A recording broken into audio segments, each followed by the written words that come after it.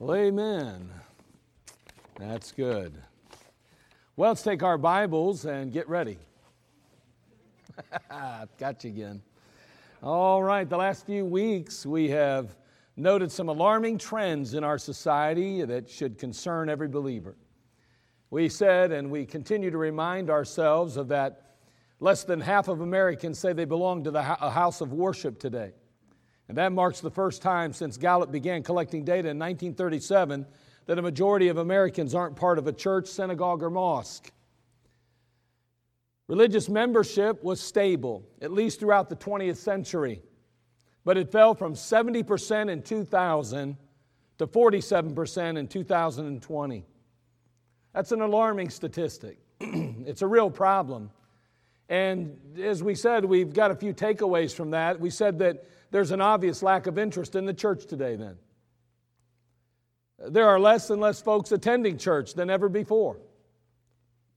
There's an overall lackadaisical and nonchalant attitude toward church and faith then. And again, these are all symptoms of a greater problem, and that problem is a departure from the mindset of the Lord's Day. It wasn't that long ago that our society in general recognized Sunday as the Lord's Day. You didn't even have to be a Christian to recognize that. Sundays were sacred. Businesses weren't open, and there was no sale of alcohol even. Sadly, again, our culture has continued to become more and more secularized, and as a result, has a less and less of a concern for the day of the Lord. Stores and shops are open today. Restaurants and food serve all day long. Little League sports schedule games and certain tournaments even throughout the year. And society as a whole views Sunday as simply a day of leisure, recreation, or even just taking care of household projects.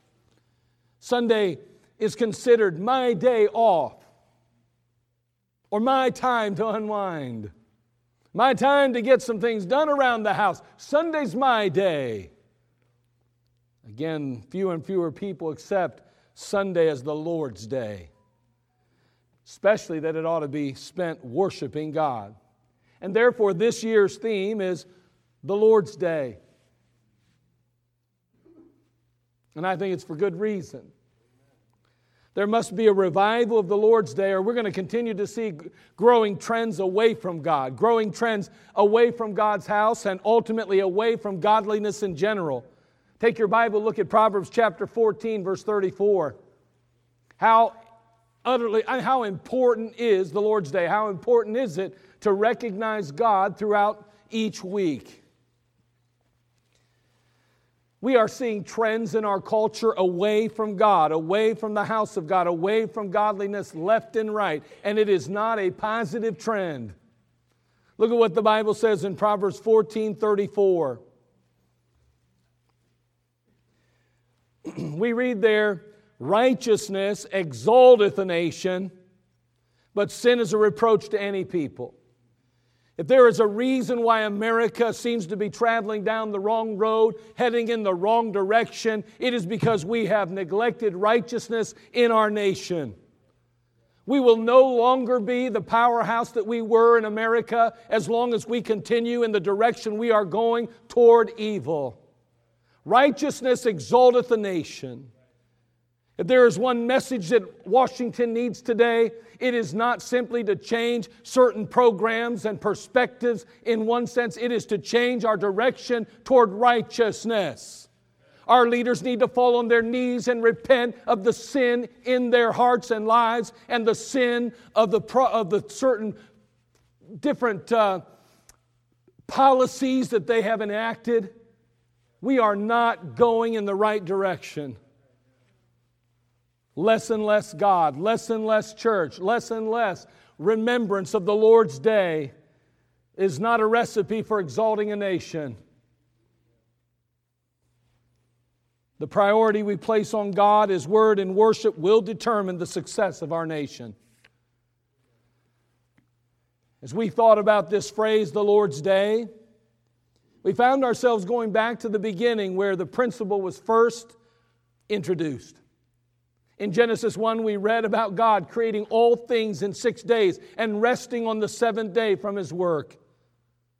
realizing that God wasn't tired or wore out or possibly fatigued. No, we realize that creation itself didn't bring Him to that place. We learned that the rest itself, the rest that He took after creating all things, was just simply because creation was complete. It had ended His work. And the Bible says that He rested on that seventh day, that He blessed the seventh day, and He sanctified the seventh day. That blessed and sanctified means that He approved of it and that He set it apart as His own and set it apart holy from other days. God made the seventh day holy and set it apart from the other 6 days. And He intended that from the very beginning that there would be a special day dedicated to rest and restoration. God had effectively established a pattern. That pattern would be established in the lives of the Jews as well. After leaving Egypt, God gave Moses and the people the law. We find the law in the Old Testament.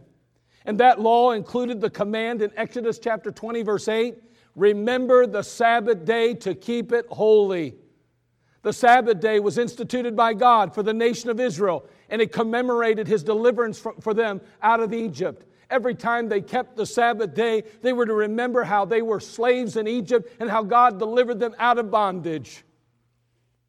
The Sabbath day began on a Friday at sunset, and it ended on a Saturday at sunset. It was a day to be complete with only rest. All they could do was rest from all labor. It was symbolic of the Creator's resting on the seventh day. Every time they rested on the Sabbath, they would think about the Creator God and His rest. The Sabbath was a special sign to the Israelites that they had been set apart as followers of the Most High God.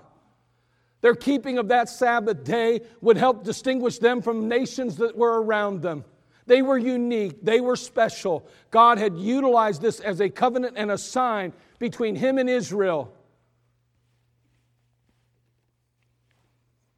Then came Jesus Christ to this old earth. His coming was prophesied.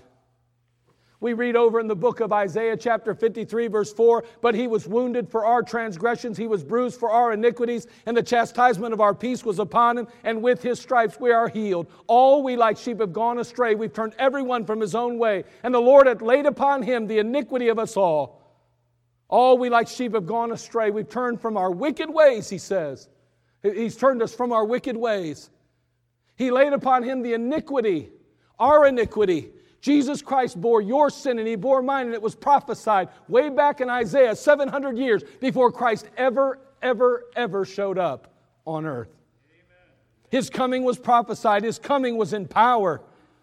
We think of the healings and the miracles that Jesus Christ performed while He was here on earth, attesting to His deity, attesting to His reality, helping us to realize that He was more than just a mere man. He was God-man. He was Emmanuel, God with us.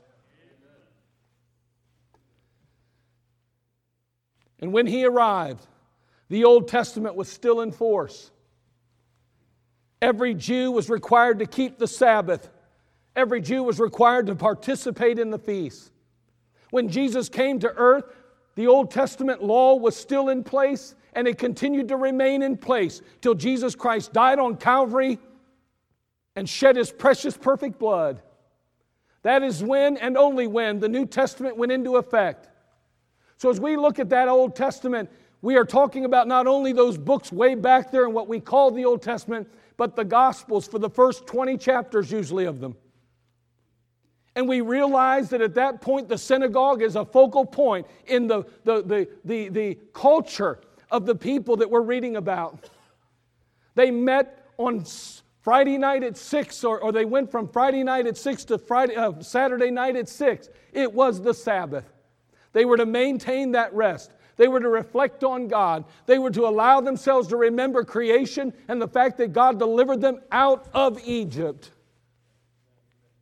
And so, the temple was still being used. The veil still separated the holy place from the Holy of Holies, where God resided.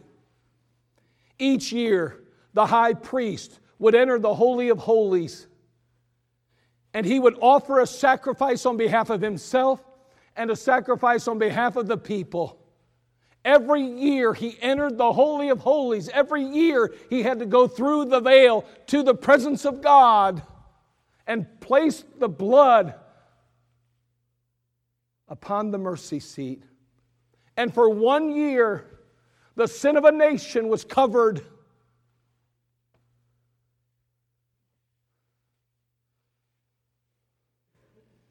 But it was not forgotten, because the next year it would have to be remembered again and forgiven again. That sacrifice was temporary. It could not remove the sin. It could only cover it. The sacrifice of lambs and bullocks could not take away the sin of the world. Only Jesus Christ and His sacrifice could do that. Look, if you would, in Hebrews chapter 10. Hebrews chapter 10. We're going to read verse 4 and then verses 11 and 12.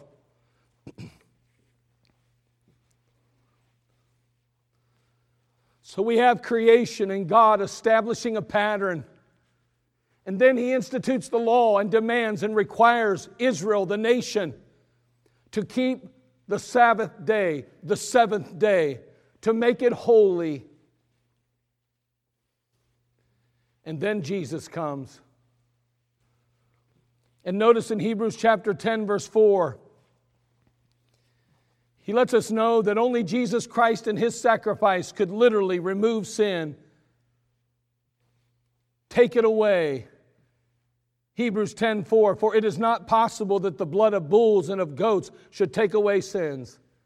Already, if you believe or have been taught that you must keep the law in order to be saved or forgiven, my friend, right there alone tells us that the law could not save. There wasn't one sacrifice that was made on behalf of the law and the people of God that could save or wash away sin forever. No, it was a temporary covering. For it is not possible that the blood of bulls and of goats should take away sins. Verse 11. And every priest standeth daily ministering and offering ofttimes the same sacrifices, which can never take away sins. But this man, after he had offered one sacrifice for sins forever, sat down on the right hand of God. Man, he steps up to the plate, and where every single priest and high priest had to enter in daily and every year on behalf of God, His people, and their own families, Jesus stepped up to the plate one time and offered Himself on the sacrifice of humanity, and He died and shed His precious perfect blood. And one time He did what it took a lifetime of them to do. And may I say, they couldn't even complete the job. They couldn't finish the job. But Jesus hung on Calvary and said, "It is finished."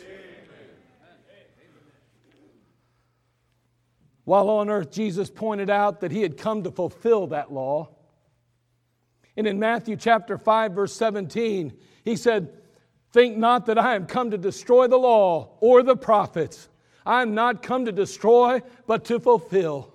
Man, I mean, those priests and Sadducees and Pharisees and all of them there, they were all upset thinking Jesus was there to get rid of them and to do away with them and to just completely and totally annihilate their faith and their religion. Not at all. He was there to fulfill the very law that they claimed to keep.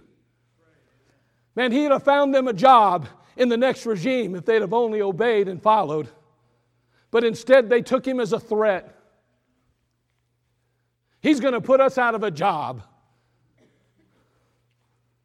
And fulfill the law He did. You know how He did it? By living it in person. Amen. He lived a sinless life. He died a sinner's death. And He paid a sinner's ransom. The proof of His substitutionary death is seen in the renting of the veil of the temple. Take your Bible, look over at Matthew chapter 27, verse 50.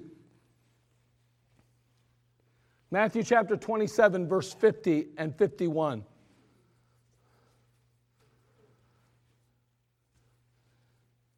There are so many pictures of Christ and His work on Calvary throughout the Word of God.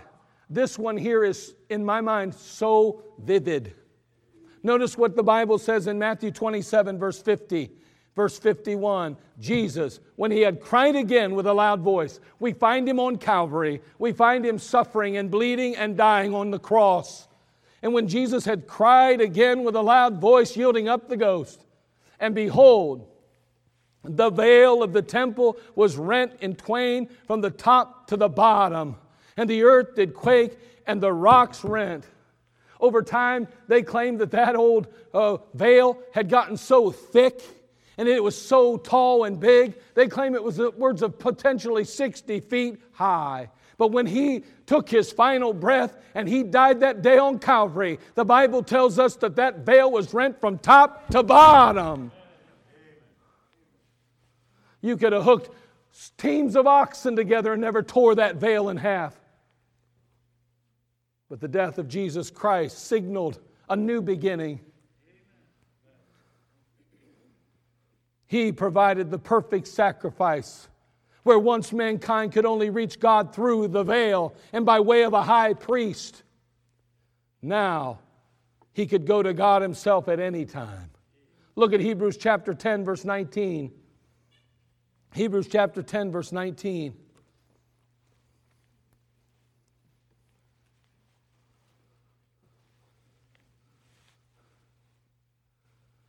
I love that New Testament because I know that God intended it through the apostles' writings and through the epistles to write to the church and to give us specific instruction as the church. But friend, let me tell you, we can't toss that Old Testament out either because there's some beautiful pictures.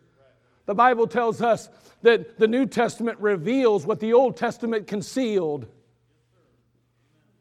We need them both, or God wouldn't have left them both. Hebrews 10, 19 and 20. Having therefore, brethren, boldness to enter into the holiest by the blood of Jesus, by a new and living way, which He had consecrated for us through the veil.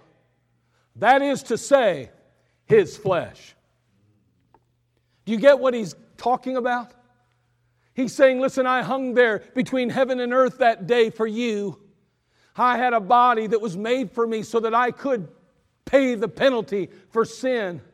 I was all man, but I was all God at the same time. And there I hung between heaven and earth. And when I was rent, when I was torn, when I was crucified, I paid the penalty for your sin, and I gave you access to the holiest of places. My body is the veil, and if you'll come through me, you can get to the Father.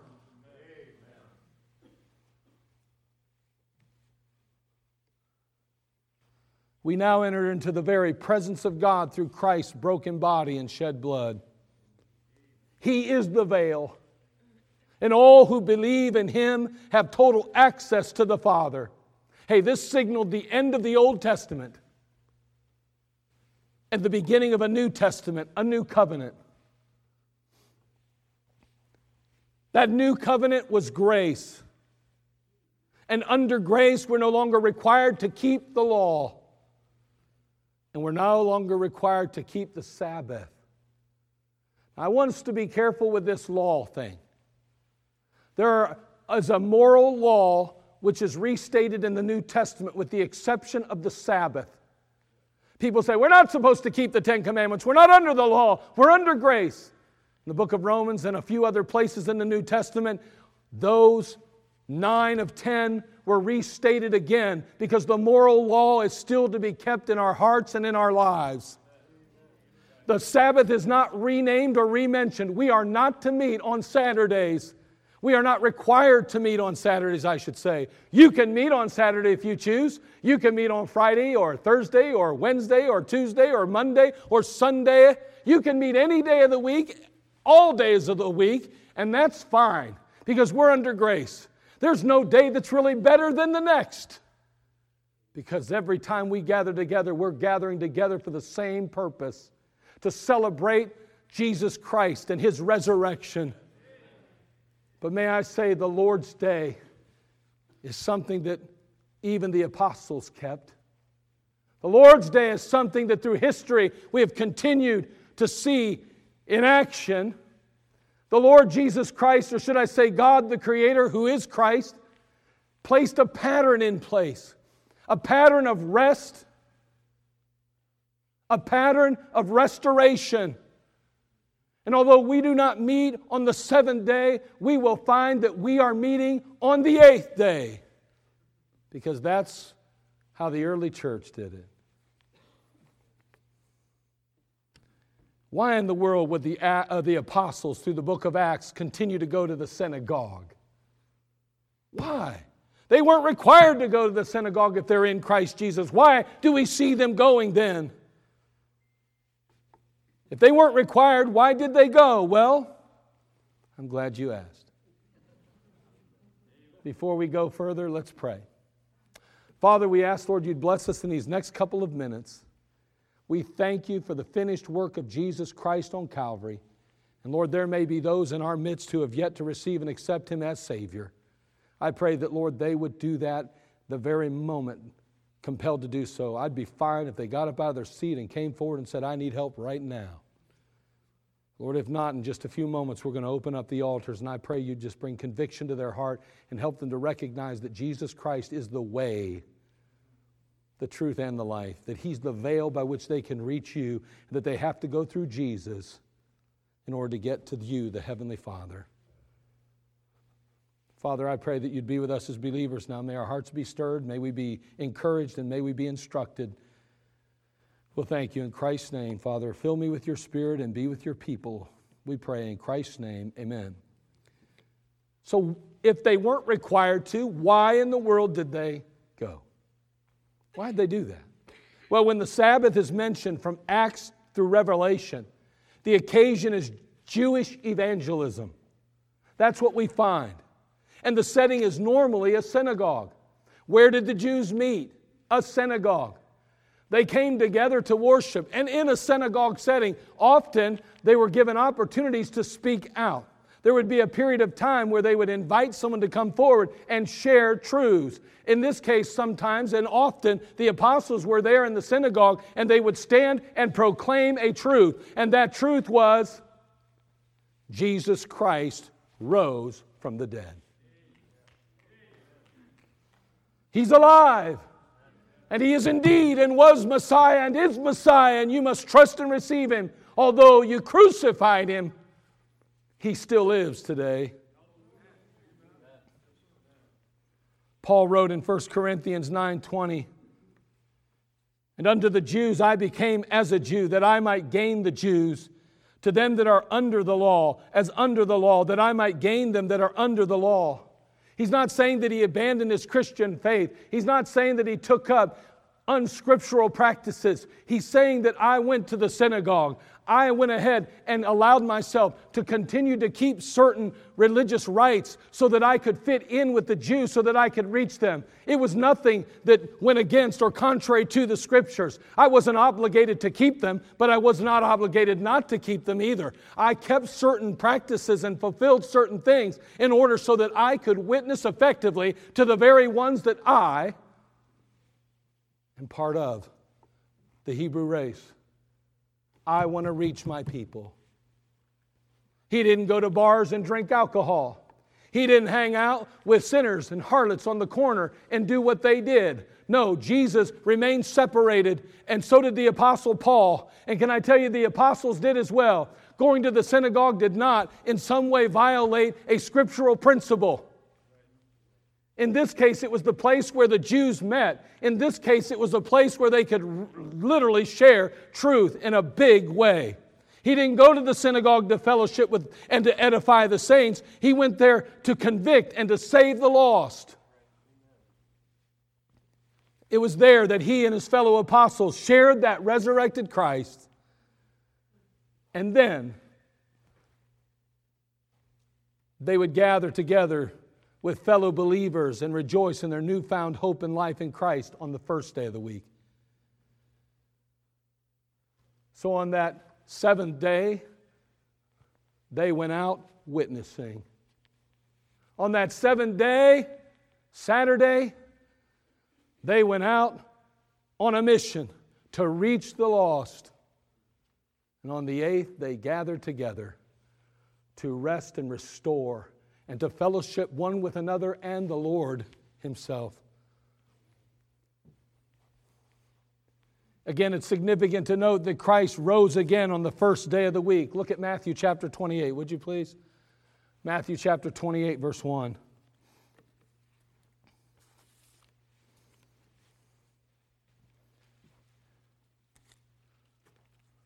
Matthew chapter 28, verse 1.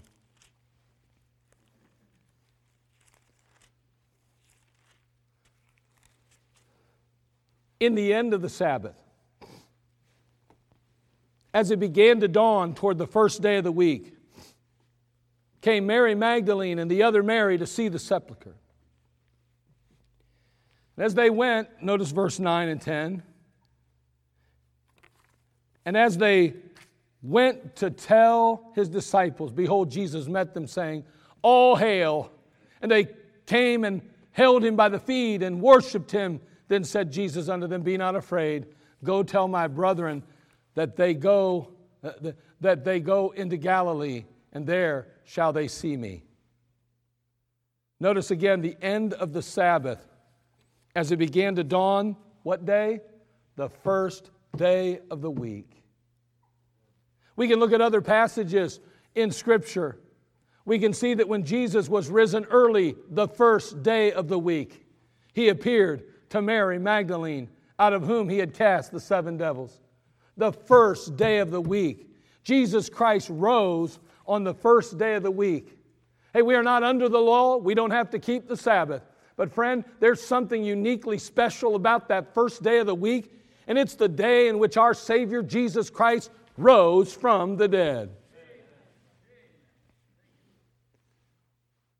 Whenever Christ appears in his resurrection form in the day, in the day, and if the day is mentioned, it's always the first day of the week. Again, we noted in Matthew 16, we already said, now when Jesus was risen early, the first day of the week he appeared. In John chapter 20, verse 19, then the same day at evening, being the first day of the week, when the doors were shut, where the disciples were assembled for fear of the Jews, came Jesus and stood in the midst, and saith unto them, Peace be unto you. Not only do we see him rising on the first day, but we see him wherever the day is mentioned, making himself visible and available on the first day of the week.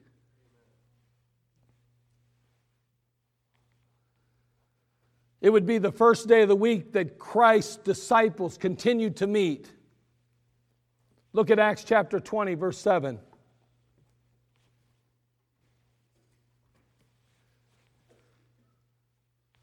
Jesus Christ has resurrected, and he is now ascended back to the Father. And the church is moving along now. And notice when they are meeting. You say they should have met on Saturday. They didn't have time to meet Saturday. They were out witnessing. They had things to do on Saturday to reach the world with the gospel. Now they come together to meet and to fellowship. Acts 27. And upon, not Acts 27, but Acts 20, verse 7. And upon the first day of the week, when the disciples came together to break bread, Paul preached unto them, ready to depart on the morrow, and continued his speech until midnight. That's a preacher. You say, well, maybe they started then on Saturday night at 6. Okay. 6 hours later, he's preaching still on Sunday. Crazy, right? That dude's message had to be about 40 pages long. But notice it was upon the first day of the week that the disciples came together. They came together, they met together, they fellowshiped together, they learned the Word together, they did everything that we're doing now. 1 Corinthians 16:2. Look at this one, would you? 1 Corinthians chapter 16, verse 2. 1 Corinthians chapter 16. If you have a Schofield Bible, they have what's called Usher's Timeline in it. I want you to notice, if you have that, notice at the top of, say, either one, right where the verse is, just look above where that verse is, it'll say AD 59.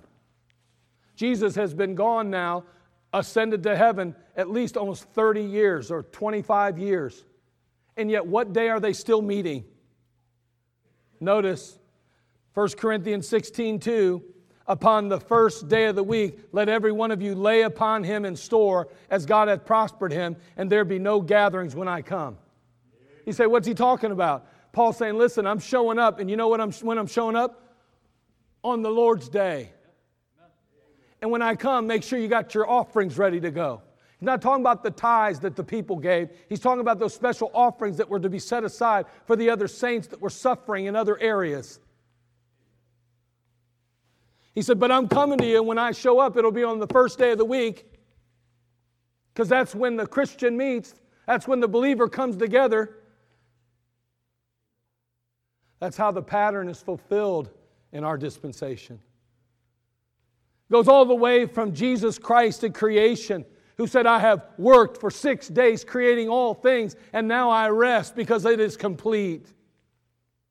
He says to the Jew, you will acknowledge and recognize that seventh day. It will be a Sabbath to you, a day of rest and restoration. And you will remember it throughout your history. And every time you experience and enjoy the Sabbath rest, you remember being slaves in Egypt and how you had no rest at all until I delivered you. And then he says, by the way, you New Testament believers are no longer under the law. You're under grace because you've gone through the veil, Jesus Christ, and you now have full access to me. Remember how it was back in Egypt. Remember how it was while you were in bondage and enslaved to sin. And every time you gather together on the 8th day, the day that Jesus Christ rose from the dead, and you rest and you find restoration, you remember what I've done for you and how you were so burdened and how blessed you are now. The pattern had been set by Christ in creation.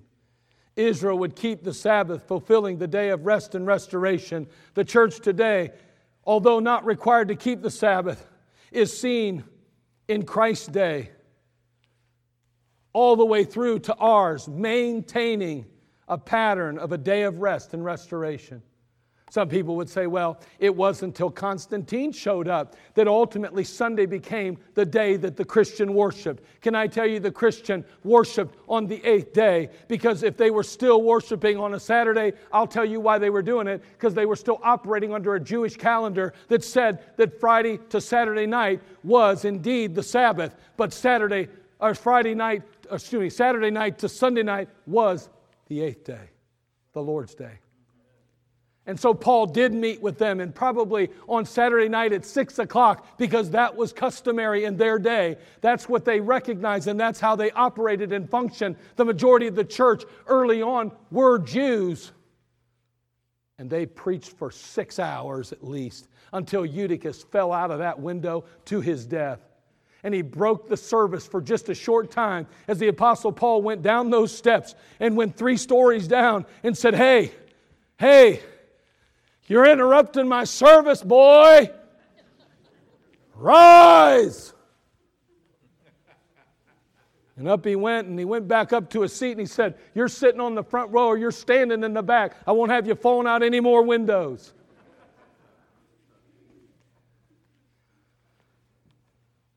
See, the day of the Lord is a day that is set aside for the express purpose of retreating from the daily cares of life. We would call that rest. It's a day to refocus on the Lord. We'd call that reverence. It's a day to return to the altar. We would call that rededication. It's a day reminding ourselves of what is truly important and what God has done. That we would call realignment. We're Christians. We don't have to go to church if we don't want to. We're not under the law. We're under grace. My friend, if that's how you feel, you miss the whole point of the Christian life. We live a life of debt to the Savior. After everything He's done, we owe Him big time. He's not asking a whole lot for us to just simply remember Him. The Lord's Day. I'm a busy man, I'm a busy woman, I've got things to do. The Lord's Day. Boy, how's it working for us in America? We're neglecting the Lord's Day. How's it turning out? Yeah, but there's a lot of other factors. I'm telling you, the root problem lies right there. We have neglected God. We have done away with Him. We have done a Psalm chapter 2 all over again. May God help us to remember the Lord's Day.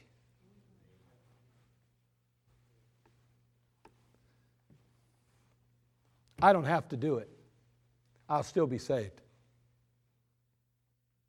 I don't have to preach the gospel. I'll still be saved. This is going to sound crazy to some of you, and you may not understand what I'm talking about, and if you don't, I'll talk to you later, but I'd go out and get drunk today, and I'll still go to heaven. Because my salvation is not dependent upon what I do. It's dependent on what Christ has already done for me. It's all Christ and Him alone. But why in the world would I want to go out and do that after everything He's done for me?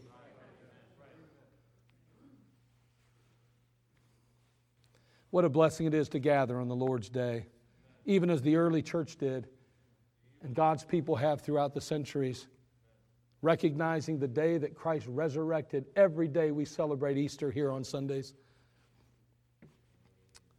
and so much more. And we might note some of those things in the weeks to come. May God help us to never forget the Savior and to always remember Him on the Lord's Day. Father, we come to You. We ask, dear God, that You'd speak to our hearts today. We thank You for all You've done. And Lord, we're just a needy people today, no doubt about it. Thank You again for how You have provided us the means by which to enter into the very presence of God. That, Lord, we are no longer dependent upon the high priest to go on our behalf once a year. We can come to You anytime if we have indeed put our faith and trust in Jesus Christ, who is the veil. We can go through Him to get to You every day, every moment of every day. Thank You for our salvation. Thank You for the forgiveness of sin. You washed it away.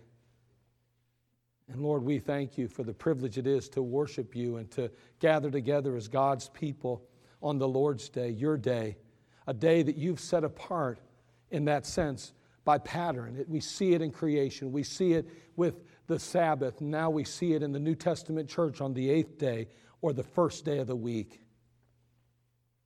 Thank You so much. And Lord, today there may be those that are without Christ. I pray that they would be convicted of sin and that they'd see a need to receive and accept Jesus Christ. And for the believer, may we make a commitment to observe You, to recognize You, to rest and to be restored each week, to realign ourselves all over again as we reverence ourselves to You, before You, as we acknowledge You and elevate You, exalt You. Help us, Lord, to step back from life and take a moment every week to truly reflect on You and Your wonderful goodness in our life. You saved us out of bondage, and we are free indeed today. Thank You. Father, we love You. In Jesus' name, amen. Let's all stand.